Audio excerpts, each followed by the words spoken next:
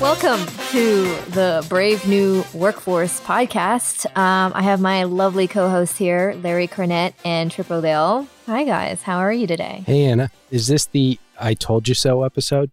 Perhaps. I think it is. Yeah. Perhaps. We're going to do and be polite about it. But yes, well, yeah, we told you so. Yeah, let's be a little nicer about it because nothing says... nothing makes people more excited when you just rub it in their face. So we're doing a current events update. I'm in Philadelphia now. That's kind of their brand is, hey, yo. But yes, we're You're being simulated already. I'm being, yes. I told you so. Yeah. Adapting to the culture quite quickly, okay. huh? Exactly. It's okay. Yeah. So this podcast is kind of just an update on the current events versus when we started this podcast back in March, or at least the conception of this podcast back in March. I think we actually released our first episode in July. July. I think, yeah. It was technically July, but it's basically August. It was. I learned a lot about perfectionism. I remember it was hot. Yeah, it was hot. It was. So now as we're coming to more of the colder winter months, at least in North America, here in Costa Rica, it's just rainy. So it's always the same in Costa Rica. Well, yeah. It's just the same. That's what you get for being on the equator. We have two seasons. It's rainy and not rainy. And right now we're on the rainy one. So there's things that are happening that we kind of predicted and they're coming true. For example, we have a third lockdown, a third wave. The people were talking early July, June that we'd have a vaccine at the end of the year. Right. Right. They were talking about how everything would be back to normal in a few months. And everybody'd be back in the offices, right? Yeah. So let's kind of update people. It's a mass exodus from the cities. Yeah, we were talking about that. Right, that's right. That this is going to be this mass migration, and it is one of the largest migrations of people in a short period of time since the Great Northern Migration in the early 20th century. That's right. And everybody laughed, and everybody said not true. And now San Francisco rents have dropped 31% because people are exiting the city. So everything that we said was going to happen kind of happened. I mean, I cashed in on that. I mean, we sold our big house, we sold our house for a lot more money than we bought it for in Seattle, and we moved across the country to Philadelphia, and we're going in like 2 or 3 days here because people are moving out of Philadelphia and into the suburbs, and but we got a lot more house and a lot more land and much better schools and a much lower price than, it was a good move for my family. But that was a big change. I mean, we're part of that migration as well. And Larry, you're looking around, you're up in the mountains in the Sierras, you're looking around and seeing how crowded it's getting and making decisions. It is. It's interesting. Yeah. We made the move up here like 5 years ago. And it's been, mostly quiet, local folks. People have been here for 40, 50 years, raised their families here. And then suddenly they all started putting their homes on the market and getting out of California. So most of the folks have left California, put their houses on the market. They sold within like a week. My new neighbor is in tech. They were from the Silicon Valley world and working in the tech industry. So a lot of people from the Bay Area are starting to move up and buy homes in Truckee and up where we are and get closer to Lake Tahoe and creating this, as we talked about, this Zoom town effect. And it's happening. The exodus is occurring, and we're starting to see like more companies jumping on the remote forever bandwagon. That's been announced. Microsoft announced recently, they said, yep, we have employees, if they want to work remote forever, they can. If they want to relocate within the U.S. or even internationally, work with their manager, and they can. Dropbox just announced, was it yesterday, the day before, and they said, we are going virtual first. We're going to be a virtual first company, and people can work remotely. They're going to try to have flexible working schedules. And they said, don't worry about it. It's going to be what they call non-linear work days. So they'll have some overlap for collaboration through, I'm sure, video chat and so forth. But they're doing what we were saying, which is, if you're a knowledge worker, you don't have to work the same hours as all of your coworkers. You can work hours that are more beneficial for you and your schedule and your family. And if you want to work at 2 a.m., work at 2 a.m. Your call. Just make sure you leave a little bit of time to talk with people. But other than that, why not take advantage of what this offers us, which is complete flexibility? It's funny because I like to wake up in the middle of the night. That's just the way my brain works. And I've been collaborating a lot with the India team, who's used to collaborating with the Silicon Valley team, San Francisco team. And I keep telling my manager in India, saying, hey, if you want to schedule a call at 3:30 India time, you can do that. That's like 4 a.m. my time, 5 a.m. my time. And he's getting it's a hard time for him to wrap this concept around. He's like, no, you need to sleep. And I'm like, right. I sleep fine. I wake up naturally at 3 in the morning. So if you want to schedule something earlier for you and your team to collaborate, that's like at least a little more reasonable for you guys, because they're up till like 1 in the morning working with San Francisco. And it's like, I'm trying to drill it in that it's okay to schedule 4 a.m. meetings for me, because to me, this is perfect prime time brain hour.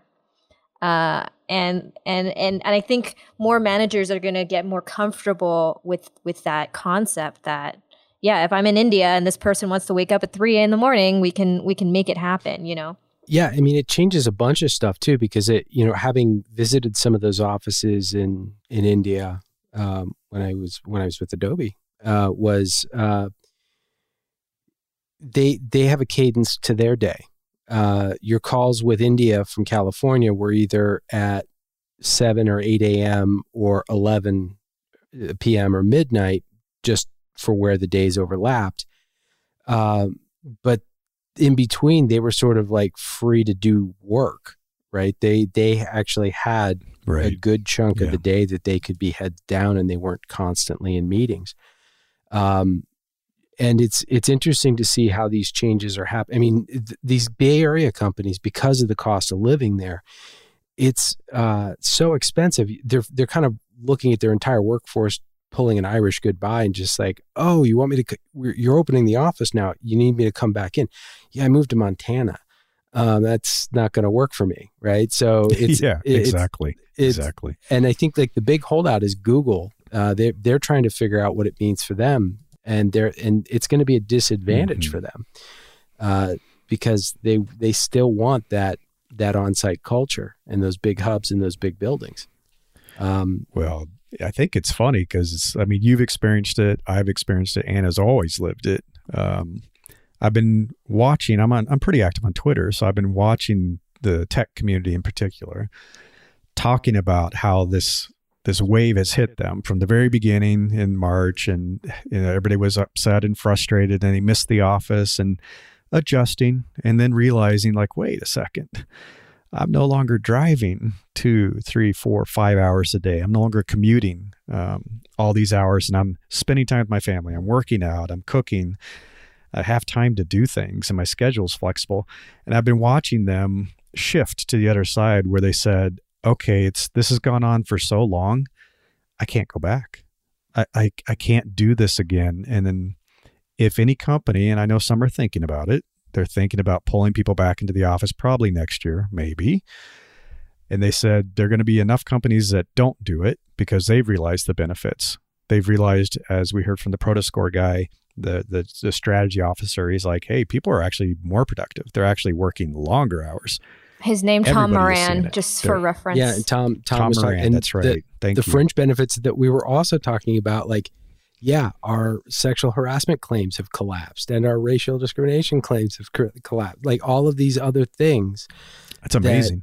That you can't. That was one of the things that people had argued against remote work, was that discrimination was going to increase, but it seems that it has decreased. So, yeah. Well, and part of my big move is that I started with a new company here, a startup in Philadelphia, that is focusing on, they do restaurant meal delivery, and they sell directly to small businesses like restaurants and grocery stores and those sorts of things. And we're helping our customers experiment with new models, these Main Street brick and mortar companies, because that's the thing that I'm most interested in. That's the thing that actually, as satisfying as it might be to say like, we told you so. We were right for these big companies, and they've got to pivot and rethink, and they're going to be fine.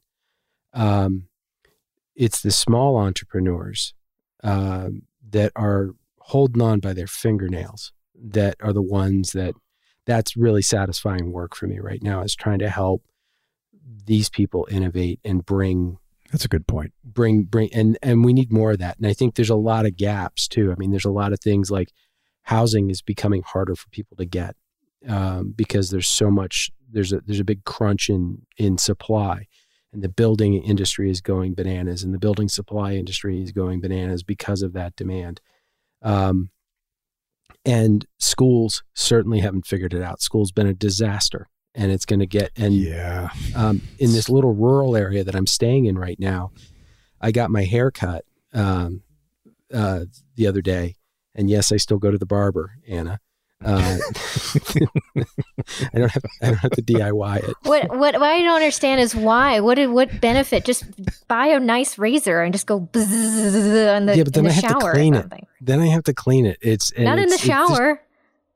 Well, yeah, but Anna, stop talking about the shower. Yeah, I just like to go. And have being practical. Yeah, exactly. Aerodynamic. I just getting it taken off. But anyway, like the Dutch. Yeah, the guy's stepson came in, and they're already preloaded, because here in this rural area, like you guys have trying to record these podcasts has been really difficult because the internet connectivity is so slow.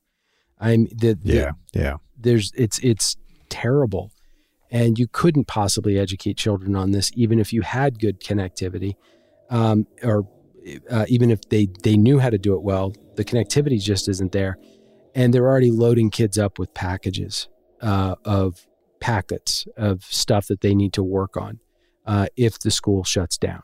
So the schools have at least prepared at this point to be able to say, yep, it's for real. It's surging. It's up. I mean, the data's all there. It's 50% increase in the number of cases month over month.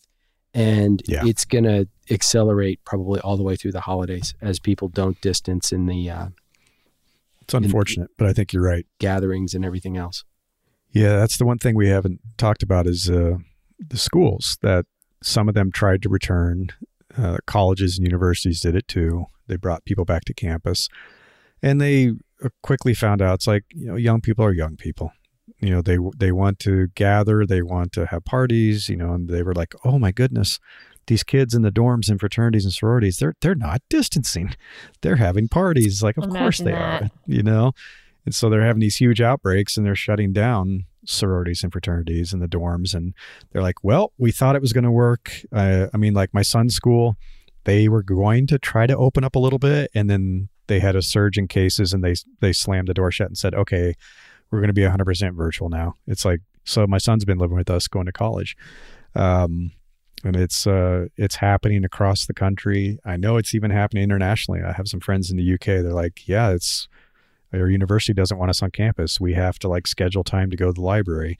It's changing everything. And it's not like we're just going to flip a switch and go back to normal. And as Anna said, the vaccine's not coming. It's not coming this year. They've already paused trials because they were having lots of issues. I think 3 pharmaceutical companies have paused. So there is no knight on a horse coming to save us. We got to make this work. As we were saying, it's like, go all in and make this work. But even then, I mean, people are like, oh, once we have the vaccine, it'll all be back to normal. But the thing is, this could be another flu virus where every year you just get it. And instead of just getting sick and going to the doctor if it gets really bad, or just taking some cough medicine, it turns deadly, I think people are not realizing that this isn't just a thing that you can get vaccinated on and you're one and done. It could mutate. And studies have shown, are coming out, that even people who have been infected by the COVID virus, they're still at high risk, or there's permanent damage. Like the singer from Tool, James Maynard Keenan, he got infected in February. And he's saying that he still has permanent lung damage from the virus. And he's still, despite being quote unquote cured, he still has lasting effects from the virus. And a vaccine isn't going to fix that or solve that. No. So a vaccine is everybody. I feel like a lot of people, a large majority of the population is waiting for the vaccine, and that's going to be like the knight in shining armor. But we don't really know if that's going to be the knight in shining armor. And you cannot base your livelihood slowly on this vaccine and waiting for your life to go back to normal, because there is a big possibility. Let's just give it 50-50 chance to be optimistic/pessimistic on it. You can't wait to restart your career on a 50-50 chance. What people find more, and there's been tons of research on this, what people find more stressful than anything is the unknown, the uncertainty, the stress of not knowing what tomorrow's going to be like, or the week after, or the month after. I mean, there's enough negative stuff that we're dealing with that we don't need the uncertainty on top of it. So I've been most impressed with the schools and the companies that have taken a hard stance and said, you know what, we're not going to wait. We're not going to keep hoping. We're just going to go ahead and transition to this so that everyone, our employees, our students, we can have certainty. And once we have that and we know what we're going to do to deal with it, we're going to move forward. And it's a new world, but we're going to deal with it the best that we can. We're not going to keep hoping and churning everybody, because it's like, if you're sitting there waiting, thinking that something's going to be different tomorrow and tomorrow and tomorrow and tomorrow, that's a horrible state to be in. It's better to just swallow the bitter pill and say, this is it. Now let's make the best of it. Well, that's a bummer. I mean, it's like, this is it. Come in, Trip. Like it or love it. Buzzkill. Right. No, but Come in, Trip. But the thing is that, it's like what we said, I think it was like, it doesn't have to be this way.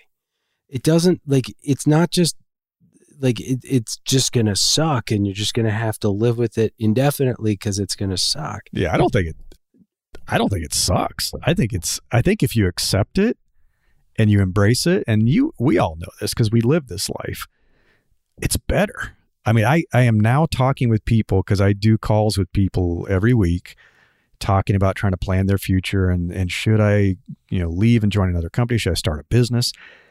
They have turned the corner on this and said, I like this more. This is better. And even some of the extroverts who really hated it, a few extroverts stepped up, thankfully, and said, hey, people, you can still get your social fix, but it doesn't have to be your colleagues and your coworkers. It's like, it can be your family and your neighbors and people that you share kind of the social distancing policy with. And I have friends who've been meeting with their neighbors and friends in the backyard, and they're having drinks around the bonfire. They're making it work. So you can get what you need socially. It's just different. It's not going to work and rubbing elbows with people anymore. But I'm thinking, like, even what would better look like if this was part of our new reality, for the long term, like Anna's saying, it's just this recurring thing that comes around cyclically, and that I think they've gotten way better at treating it. The fatality rates for the infection rates are way lower, I think. Absolutely true. Yeah, that's absolutely true. Which is great. But I think when you look at this as like sort of a persistent background threat, what are the things that we should be investing in anyway that we haven't, like for real high-speed internet around the country, right? Yeah, for real. You're right. For real education reform and investment in schools, better and healthcare tools, systems, and mental health systems, and like the things like yes. There are real long-term outcomes. Like there's going to be high rates of alcoholism and high rates of depression and high rates of anxiety coming out of this. And we've got this election coming up. We've got the turning of a page, possibly. Like what does the future look like? We can't double down on the past. And right. Making, like, we want to make something great in its own right. Like, what does that look like? And I think we have to have a conversation about what do we learn from this? How do we apply it for something better in the future? Anna, what do you think of that? Well, I mean, one of the things I want to note is that, like we were saying, we can't predict the future. Their uncertainty is very high for a lot of individuals. A great coping strategy is reframing your mind into a positive mindset. Like reframing has done so much for the brain in terms of how it calms itself down. So for example, you might picture a scenario where you just got into a car accident and you can go, oh, this guy, this jerk face, completely hit me out of, like, he wasn't paying attention. He was on his phone. There's a lot of negative situations or negative framings that you could do. Instead, you can reframe it saying, I'm lucky that I got hit, because who knows a future like I could have gotten hit by a truck in 100 meters down the line, or or this been is hurt a lot worse. Yeah, I get it hurt a lot worse, or I mean, I get a new opportunity to buy a new car that the insurance pays for. So there's a lot of situations where you can just reframe the mind for a positive outcome, and it does a lot for your immune system and your stress when you can try and see the good in a very negative situation. So that's like one thing I would kind of say when you're trying to think for the future, instead of going, oh, I got to move, or I got to do this, I need to learn a new skill set. These can be all very good things for your career. To answer more specifically your question, Trip, what was I lost my train of thought. What was your question? Like, how to prepare for the future? You'd raised your hands, but I think, like, to your point, like, that's really what we've been doing for these last 20 something episodes, is like everybody's been treating this thing as like, oh, well, someday we'll get back to what we had, and that life is going to go back to normal, and that there will be but reframing it as, well, was it that great, and what could better look like? Like, could this be a lucky thing? Could this be something that I look back at the last 9 months and all of the turmoil that we've gone through, and had a lot of together time with my kids, and I'm looking forward to them having friends outside of this house that we're in, because there's nothing for them to do. Yes. But this is going to be a time that I remember in their lives where we spent a lot of time together, and it's reframing that, as you said. Well, the other thing I've noticed already happening, which is kind of incredible, and we called this as well, is that you're no longer tied to just looking for a job opportunity or your next career move in the same city where you're based, or saying, oh, I could take this other job, but then I got to reload. I got to move my entire family, and I got to do this and I got to do that. But we have friends here and we don't want to move. I'm now talking with people that said, I never thought about this, but it's like, I can take a job anywhere, because they're all saying that it's remote. And some of them are now finally saying, even after all this, quote, if there is an after, you don't have to move. Don't worry about it. You just stay where you are and keep working with us. I'm starting to see international opportunities. So we've been working with people who are based in the U.S. and they're feeling like they're restricted to U.S.-based companies. And I said, that's not true anymore. You can have all kinds of opportunities with companies that are based all over the world. And it goes in vice versa. I said, now that we all have this opportunity, it changes the playing field, and it changes what's possible. And it just opens up so many ways for you to kind of move forward with your life and your career in ways that weren't possible before. Because who wanted to relocate thousands of miles every time you change jobs?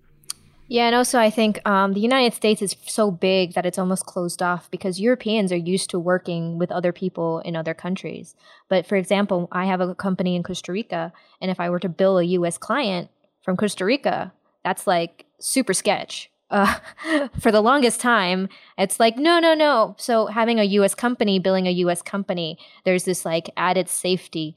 So the Americans have been like kind of the hardest ones to break into, almost, because they have this perspective that the outside world, especially Latin America, is just full of drug lords and crazy people running from everything and anything. Whereas Europeans, it wasn't that sketchy. If I was like, oh yeah, I have a company in Costa Rica, I'm going to bill you from Costa Rica. It's like, yeah, that makes sense. You live in Costa Rica, therefore I should pay you in Costa Rica, you know? So I'm curious to see a more open border mindset from such a large economic country. Yeah. No, I think that's going to be exciting. And I think just the experiences, as we've been talking about, it's going to be better. And I think people didn't initially see it that way, but you know, when you're the kind of person that you're sitting in a physical meeting room and you don't speak up because you're intimidated or you're shy, it's a little bit easier when you have kind of control over the situation. You're in your comfort zone, and conversations and communications all tracked. And we were talking about the harassment charges going out. It's like, if someone's going to behave like that, now there's a trail. It's like, it's not going to be something that somebody said in a hallway or in a room where nobody saw it. And it's, you know, this, oh, well, they said this and you said that. It's like, no, there is now documentation that shows everything. And so I think there is a lot of benefits to this that we haven't fully embraced yet, but it's going to be different. And I think we can make it better. I think that's absolutely true. Yeah. And I mean, that's something, the innovation that's coming out of a lot of smaller companies is quite stunning, because they're really forced into a box now that they have to think outside of, or else they'll go under. So the human mind can get pretty creative when it's been pushed into a certain something Tom said that we didn't actually talk too much about was that all the money the companies are saving on sexual harassment charges can now be put into technology. This is something that he had briefly discussed. But imagine the innovation that comes out of, I mean, I think he said something like it cost $300,000 just to do a sexual harassment lawsuit, plus all the money that they would spend on client fluffing services, like to meet them face to face. What is the great a word for Let's it? But not anyway, call it that. Yeah. Just don't.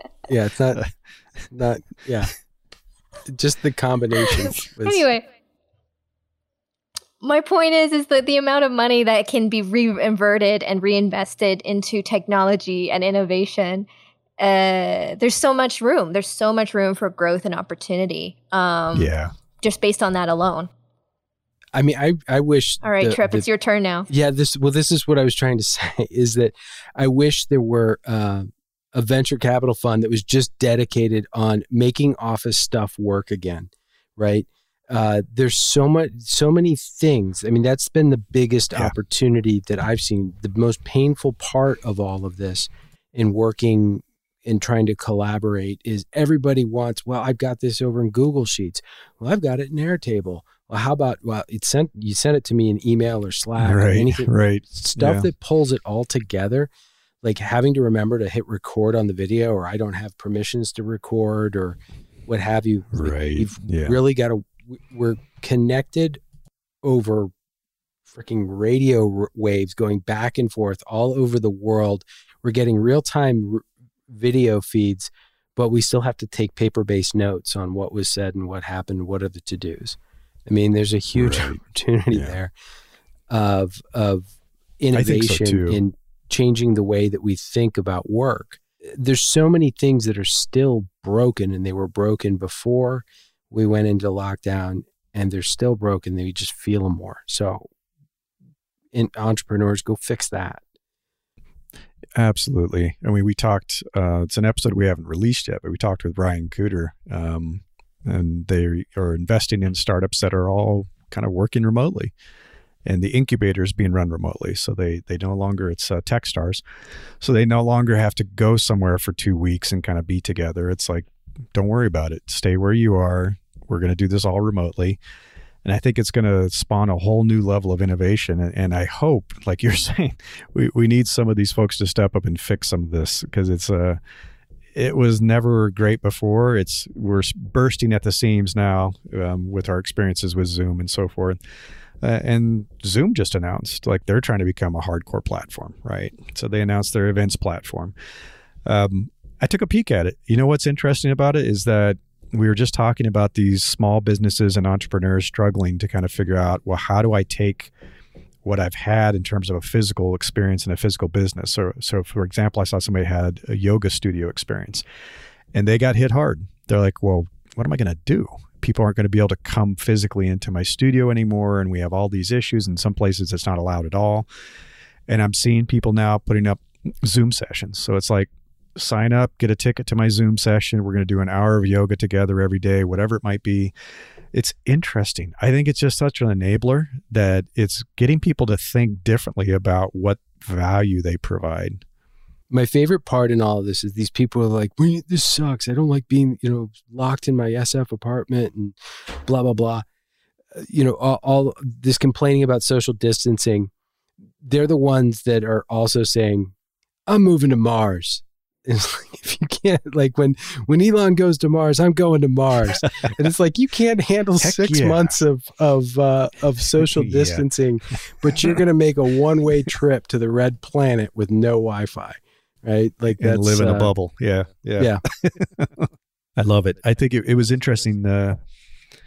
Stuart Butterfield was talking about this with Slack, and he said, hey, we've built this enabling platform that's supposed to help people collaborate and communicate and work together from anywhere, but we haven't kind of been eating our own dog food until recently. And that's something else because a lot of their engineers were all based in, yeah.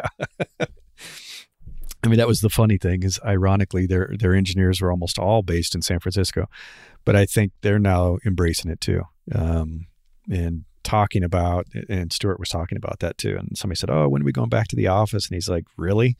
He said, was that really that great of an experience in the first place? The open offices and all the interruptions. And it's like, nah, it's not. So it's high time that we embraced and used our own tools that we've been pushing on everyone else, saying, hey, use our tools to chat over video and to communicate over Slack and to share your documents and annotate things. It's like, let's eat our own dog food. Let's use these tools. We'll realize that they need to be a lot better and start investing and making them a lot better. So what is our takeaway other than I told you so? That's the only one they need, Anne. I'm just going to say that on my headstone. What we said then, I think still holds true today. It's like, stop waiting for this to be over. Stop waiting for someone to rescue you. Stop thinking it's going to go back to, quote, normal. Just stop. You're going to be so much happier. Yeah. And stop waiting for opportunity to come to you. Like the opportunities out exactly. there. Yeah. They are there. All these opportunities are there. So that's my big takeaway and my advice for everyone is move forward with a clean slate and say, this is the way it is. How can I make the most of it? What are the great parts about it? Because they do exist. Do a little bit of a gratitude exercise and say, oh no, I don't have to drive 4 hours every day. I get to work out and see my kids and cook great meals and read a book. Do that. Stop working so much, folks. From what we're seeing, you're working 14, 16-hour days. Don't do that. Take that time that you've recovered for your life and give it back to yourself and your friends and your loved ones and do something with it. You're going to be so much happier. I'm telling you, you're going to really enjoy it. And, obviously do great work for your employer if you're employed, but they don't get to have every aspect of your life. Take some of those hours and give them back to yourself. And if you need some help kind of reorganizing and redefining your life through remote work, we are here for you. We are a great resource. If I say so myself, you can find us at thebraveworkforce.com. You can also email me at anna@thebraveworkforce.com with any questions, concerns. If you need help, we're here to help you. We have tons of resources. And I read every email I get. So send that email. Trip, you want to lead us out? Yeah, no, I guess. Thanks for sticking with us this long, even when we're obnoxious and saying I told you so. But keep putting one foot in front of the other. The better days are ahead.